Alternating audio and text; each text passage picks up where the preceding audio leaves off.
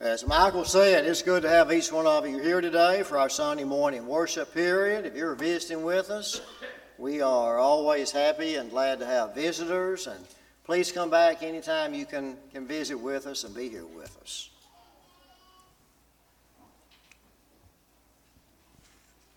The story is told about a man who decided to become a monk and join a monastery. And one of the rules of that monastery was that you were only allowed to speak 2 words at the end of every 10 years. 2 words. So after his first 10 years at the monastery, he said to the head monk, "Food bad." At the end of his second 10 years, he said, "Bed hard." So finally, at the end of his third 10 years, on his 30th anniversary at the monastery, he said to the head monk, "I quit." And the head monk said, "Well, that's no surprise. You've done nothing but complain ever since you've been here." Now, I hope that little story would not describe any of us. That we've done nothing but complain ever since we've been here. This morning we're going to study the second lesson in our series on taming the tongue. Taming the tongue. As we talked about in the first sermon in this series, Proverbs 18:21 tells us that our words can have the power of life and death. Death and life are in the power of the tongue, and those who love it will eat its fruit. God's desire for all of us is to learn how to control our tongues so that our words can bring life. So today in this lesson, we're going to study what I'm calling corrosive talk, which has to do with speaking words of complaining and criticizing. In the introduction to this series last month, I grouped the sins of the tongue into 5 categories. And in this series, we're going to study a lesson on each one of them. After the sermon last month, I had a request from one of the members here to preach on this particular subject, number 2 up there, preach on it just before school begins, which would be today. Now, after spending 40 plus years in the classroom, I can understand the connection between the beginning of school and complaining and criticizing. So that suggestion, that request was probably a good one. And you know, in that list of the sins of the tongue on the screen, this one is probably one that more people are guilty of than maybe some of the others.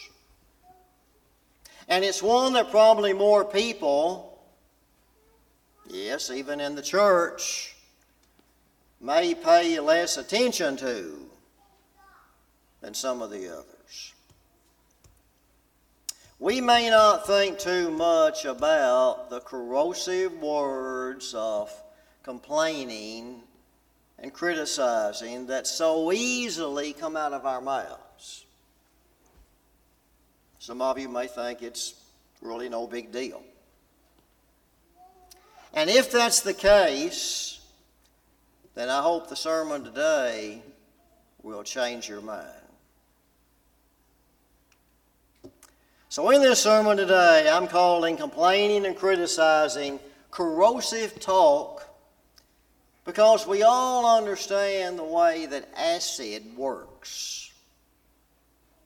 Now, different kinds of acid work in different ways, but they all basically have a way of burning through or eating through whatever they touch. And here's a quick little video that shows the destructive power of acid. You see, that's what corrosive words can do to whatever they touch. Corrosive talk can eat away at our spiritual life and our relationships. If we're looking for a way to destroy our relationship with God and with others, or a way to destroy our lives in general, then here it is. Give yourself over to complaining and criticizing. All we have to do is to devote ourselves to complaining pretty much about everything. Complain about the weather. We hear a lot of that. Complain about your job, your boss, your co-workers, your income. Complain about what's wrong with you, how you feel, your little aches and pains, how you've hurt yourself. Complain about your physical features, whether you have too much here or not enough there. Complain about your family, your background, your parents, your siblings, your spouse, or your children. Complain about how people drive. Too slow, too fast. And yes, complain about the preacher's sermons. Too long, too boring, too harsh, not harsh enough. And on and on and on we could go. We can find a great many things in life to complain about. So how does that kind of complaining bless and benefit a person's life and their relationship with God and also with others? It's not a pretty picture. And if that's not enough, throw in the tendency to always be criticizing somebody about something. You know, if we're honest about it, I think we would all probably have to admit that we've done our share of complaining and criticizing. And that kind of corrosive talk has a variety of different sources and causes. It can come, for example, from anger that builds up inside of us and needs an outlet. And that probably happens to all of us at times. It can come from frustration that can be caused by just a lot of things going on in our busy lives. It can come from our disappointment when things don't go as we expected, or people don't treat us like we would like. It can come from impatience with others and with ourselves. It can come from general stress that happens as a combination of all the things that we've mentioned. And it can even come from our own guilt, as we realize our own bad behavior or bad choices in life. So there are many reasons and causes to explain why we might be prone to this corrosive talk, complaining and criticizing. So what does the Bible say? What does the Bible say about the corrosive talk of complaining and criticizing? Is this one of those sins of the tongue that we might like to think of as little sins that God is just going to overlook? Well, you know, the Bible is really crystal clear that this kind of talk should not be coming out of the mouths of God's people. In Philippians 2:14 and 15, the Apostle Paul says this. Everybody pay attention right here. Paul says, "Do all things without complaining and disputing, that you may become blameless and harmless, children of God without fault in the midst of a crooked and perverse generation, among whom you shine as lights in the world." You know, the idea of being overly critical, being somebody who's just always criticizing, that's described in the Bible with words like strife, discord, being quarrelsome, or contentious. In the book of Proverbs, Solomon mentioned the quarrelsome person as being a wife. But we all know that the quarrelsome one could just as easily be the husband. So we could fairly substitute the husband for the wife in passages like these. Proverbs 21 verse 9, "Better to dwell in a corner of the housetop than in a house shared with a contentious woman." Or Proverbs 27:15, "A continual dripping on a very rainy day and a contentious woman are alike."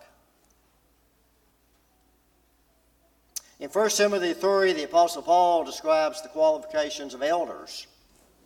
And he says in verse 3 in that chapter, "Not given to wine, not violent, not greedy for money, but gentle, not quarrelsome, not covetous." In Proverbs 26:21, Solomon says, "As charcoal is to burning coals and wood to a fire, so is a contentious man to kindle strife." And in Proverbs 22 verse 10, he says, "Cast out the scoffer, and contention will cease. Yes, strife and reproach will cease."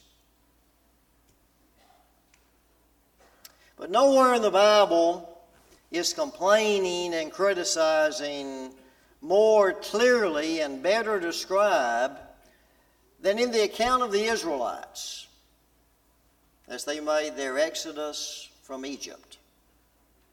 That's an account that we're probably all pretty familiar with. You know, in the end, all of the Jewish adults over the age of 20 who had left Egypt were denied entrance into the promised land of Canaan. And why was that? Why was that? Well, it was because of their constant complaining and criticizing that was evidence of a lack of faith in God. The only exceptions to that were Joshua and Caleb. You know, we could actually spend several sermons studying all those examples on the screen of the Israelites complaining and criticizing.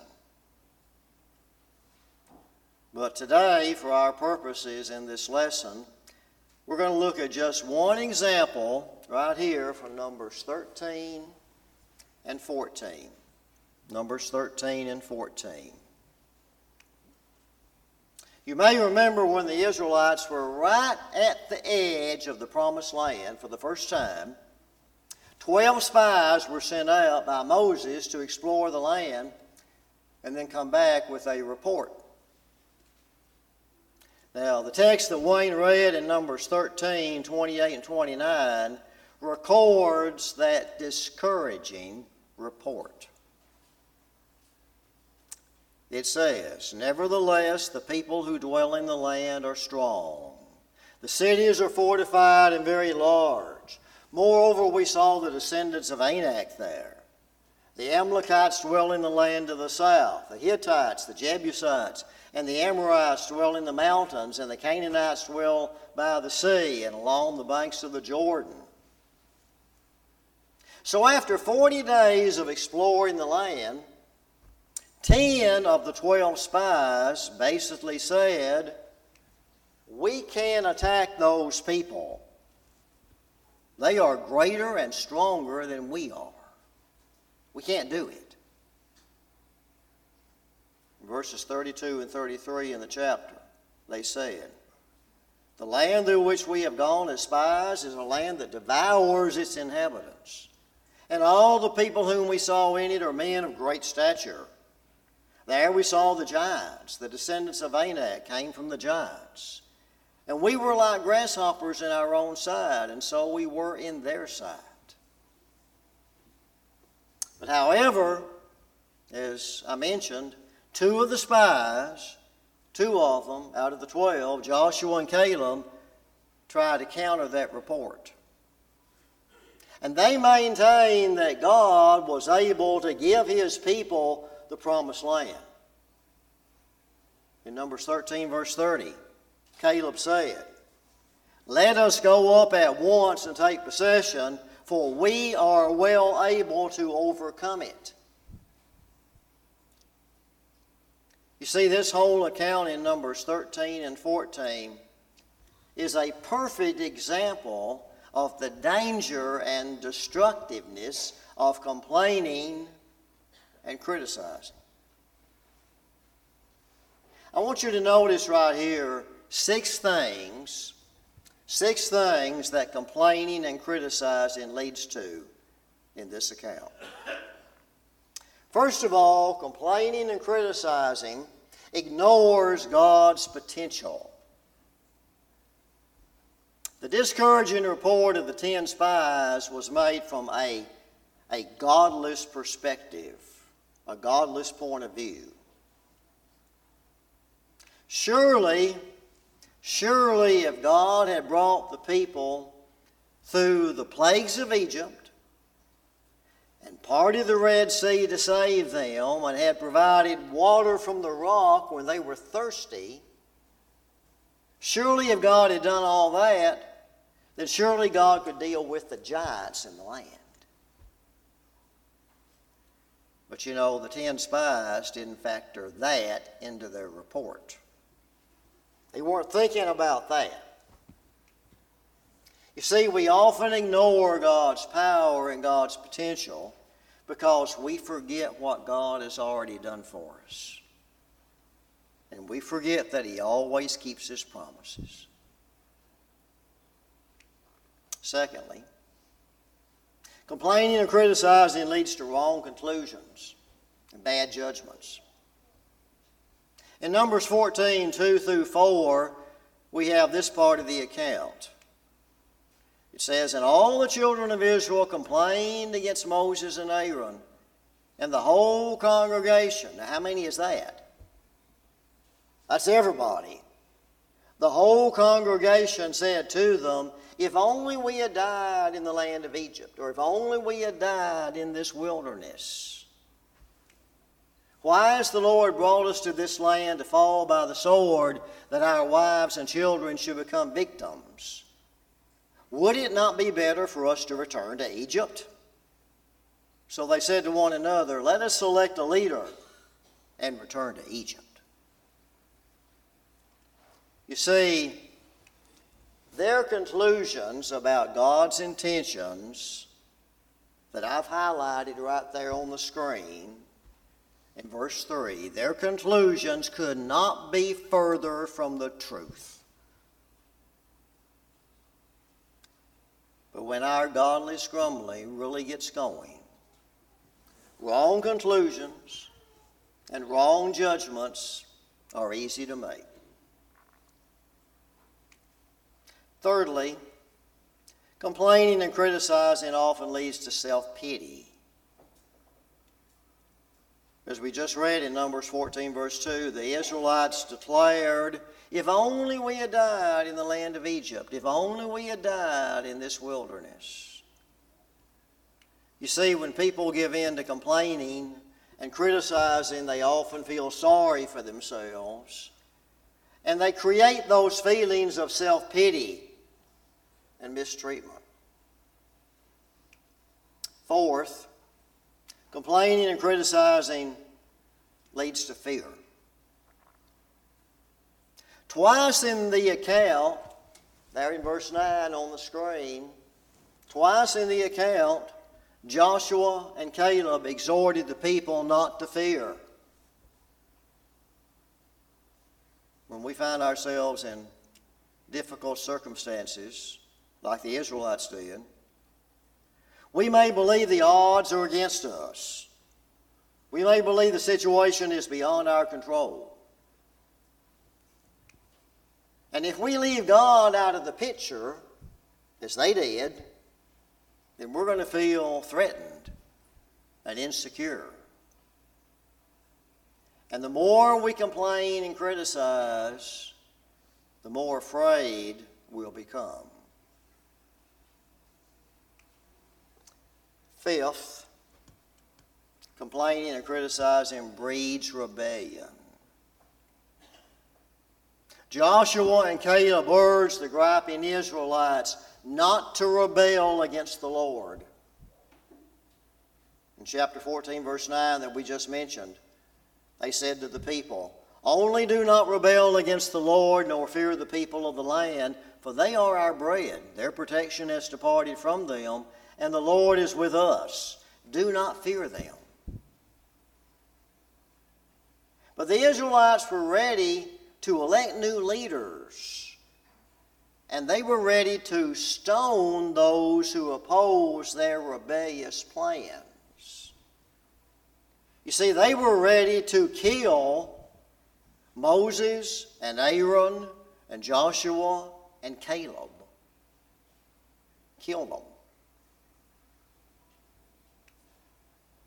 Finally, number 6.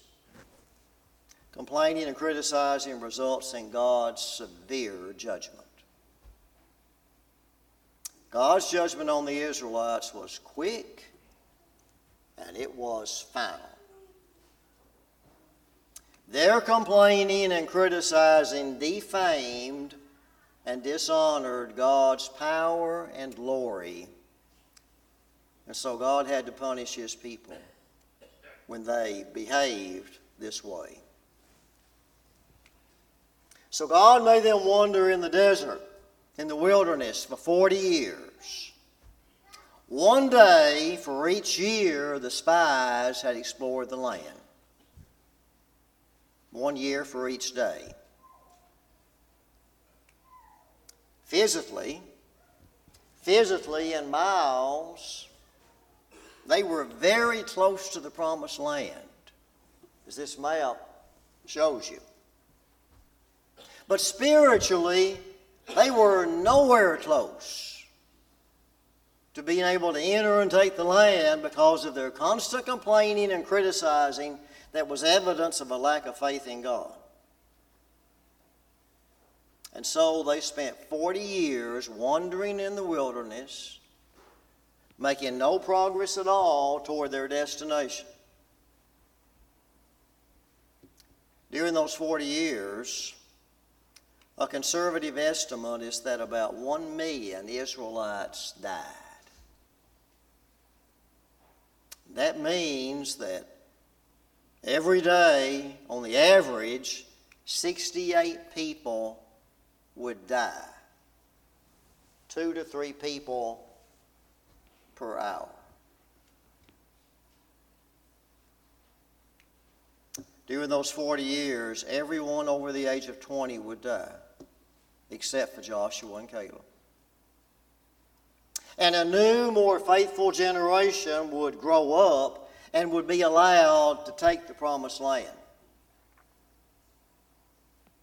You see, the example of the Israelites in this account is one that we ought to learn from and do all that we can to avoid. And you know, here's the really big question for us to think hard about today. If most of the Israelites were denied entrance into the promised land because of their complaining and criticizing, could we be denied entrance into the promised land of heaven for the same reason? I hope you know the right answer to that question.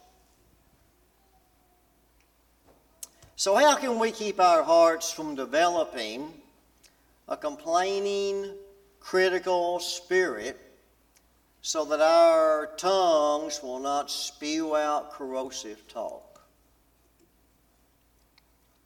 Well, let me mention just a few practical suggestions. First of all, we need to be more realistic. The story is told about an old man who limped into a doctor's office, and he said, "Doc, my knee hurts so bad I can barely walk." And the doctor looked him over, and then he asked him, "Sir, how old are you?" And the old man proudly said, "I'm 99. And the doctor just sighed, and he said, "Sir, you are almost 100 years old, and you're complaining that your knee hurts. What do you expect?" And the old man said, "Well, my other knee is 99 years old too, and it doesn't hurt." Pretty good answer. You know, we live in an imperfect world with imperfect people. And we need to expect that things and people are not going to be always exactly the way that we want them to be. Realistically speaking, there are always going to be things and chances to complain and criticize. Our enemy, Satan, will make sure that we have plenty of things in life to find fault with. So we need to make sure that our expectations are in line with what is realistic. What I'm saying to you is this. Sometimes we need to lower our expectations. Sometimes we may set ourselves up for complaining and criticizing because our expectations are way too high. If we expect that we're always going to get what we want, when we want it, and how we want it, then we're setting ourselves up for a great big disappointment. If we expect that people are always going to do the right thing and do what's best for us, then we're in for a rude awakening. If we expect that life is always going to be easy and without challenges and problems and difficulties, then we're going to really struggle when things don't go that way. Truth is that life is often unfair and difficult. And many of us either have been or will be dealt, you might say, a difficult hand. In the real world that we live in, people that we trust will do us wrong. I've had that experience. Maybe you have too. In the real world that we live in, life-threatening diseases will strike, and loved ones will die unexpectedly. When things like those and a great many others happen to us, we may feel like we have every reason to complain and criticize, but we should not. We should not. As hard as it may be, we need to bite our tongues, as we say, and let God calm our spirits. You know, we know how bad things got for Jesus. And yet Jesus controlled his tongue. Isaiah 53 verse 7 says, "He was oppressed and he was afflicted, yet he opened not his mouth. He was led as a lamb to the slaughter, and as a sheep before its shearers is silent, so he opened not his mouth." Being able to control our tongues in those circumstances begins by being more realistic in our expectations. Secondly, I would suggest that we need to be more thankful. You know, the main cause of complaining and criticizing is focusing on the negative. Instead of thanking God for what we do have, we complain about what we don't have. Instead of focusing on how far we've come in life and everything that God has done for us and how he has blessed us, so often we focus on how far we think we still have to go. Maybe you're not exactly right where you want to be right now in life, but you can thank God that you aren't where you once were. Maybe you don't have, for example, the best job in the world right now, or the job that you'd really, really like to have. But you can thank God that you do have a job. Just like we can always find something to complain or be critical about, we can always find something for which to be thankful. So rather than complaining about things like having to mow the yard, which we're all having to do right now, or weed eat, or cut tree limbs, or work out in a field, or whatever, we ought to be thankful that we're healthy enough and physically able to do those things, because there are plenty and plenty of people that aren't.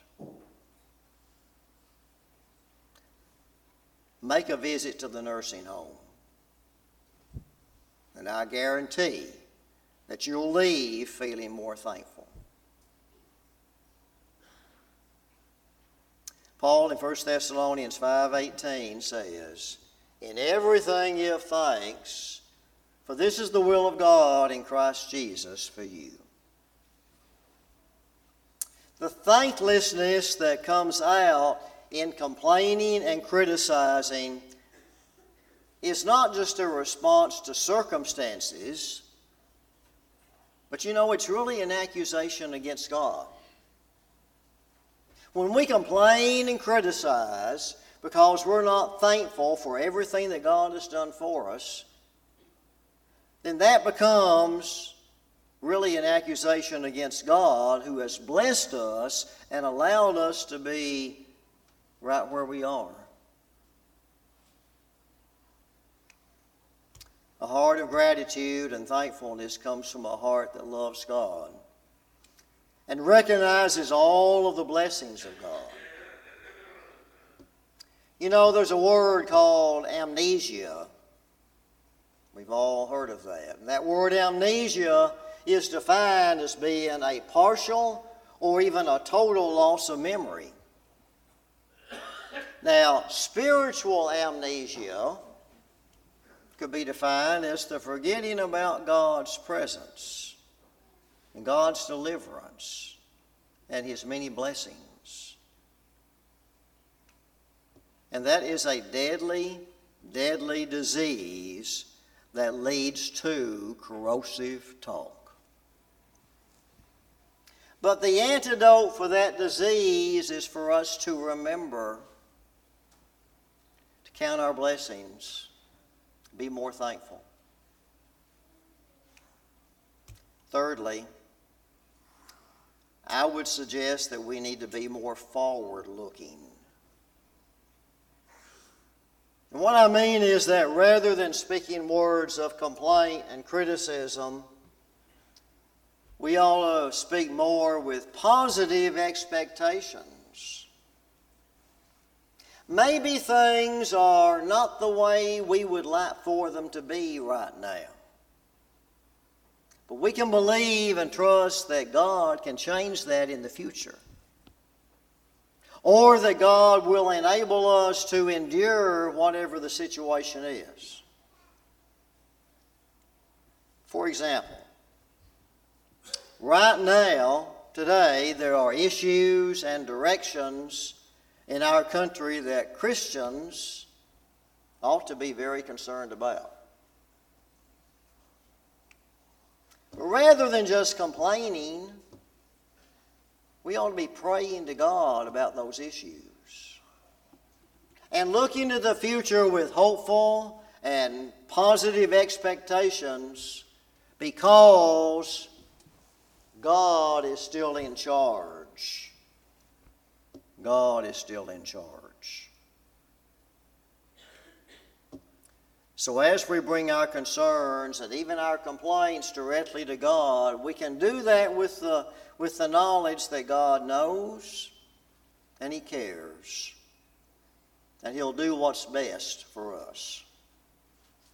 That's looking forward with positive expectations. And finally, number 4, I would suggest to you that we need to be different. You know, the easiest thing in the world is to complain and criticize, but God calls on us to be different.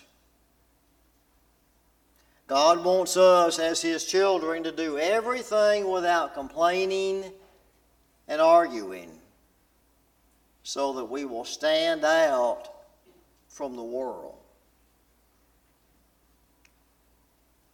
When we don't complain and criticize like a great many other people in the world often do, people will take notice. People will take notice that there is something different about us as members of the Lord's church. Let's go back one more time to Philippians 2:14 and 15 that we've already read. Do all things without complaining and disputing, that you may become blameless and harmless, children of God without fault in the midst of a crooked and perverse generation, among whom you shine as lights in the world. You see, by not complaining and criticizing as much, we can be like shining lights in the world. We live in a world full of wickedness.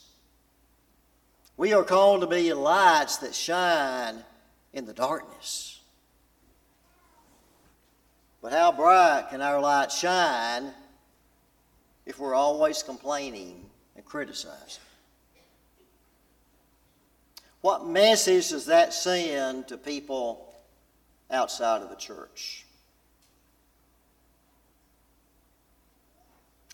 The story is told about a preacher in England way back during the 1700s who was considered at that time to be a rather spiffy dresser. So one Sunday morning, he wore a bow tie that had long ribbons that hung down on his shirt, something like this one here on the screen. So after the service, a lady walked up to him and she asked him, she said, "Brother, are you open to some criticism?" Preacher said, "Well, I guess so. What would you like to criticize?" And she said, "The ribbons on your tie are entirely too long and inappropriate for a man of God." So the woman took out a pair of scissors and cut off the ribbons on his tie. And there was a sudden hush that fell over the people standing there. The preacher calmly asked her, he said, "Now, ma'am, may I borrow your scissors for a moment?" She handed them to him, and he said, "Ma'am, are you open to some criticism?" And she answered, "Well, I suppose I am." And the preacher said, "All right then, stick out your tongue." Now, I'm not suggesting that we cut off our tongues. But if we want to be shining lights and be different from the world as God wants us to be, then we need to keep our tongues away from corrosive talk. And we can do that by doing one more thing. And it's 4 words that we mentioned in that first sermon in this series that you might remember, maybe. 4 words. Think before you speak. Remember the acronym for the word think that we talked about in that sermon. Before you speak, ask yourself, is it true? Is it helpful? Is it inspiring or encouraging? Is it necessary? And is it kind? In Matthew 12, Jesus says that our words will either justify or condemn us on the day of judgment. But I say to you that for every idle word men may speak, they will give account of it in the day of judgment. For by your words you will be justified, and by your words you will be condemned. So let's make every effort in our lives to make sure that the corrosive words of complaining and criticizing don't keep us from entering the promised land of heaven after the judgment. If you're not a Christian today, a member of God's family, the church, then you're outside of salvation and you have no hope. But Christ invites you to accept His invitation today by believing that He is the Christ, the Son of the living God, by turning away from your sins in repentance, by confessing the name of Christ and making Him the Lord of your life, and then by being immersed in the waters of baptism for the remission of sins. And then after baptism, by living a new and a faithful life in Christ. And that faithful life in Christ should include our desire and our effort to put away corrosive talk with God's help.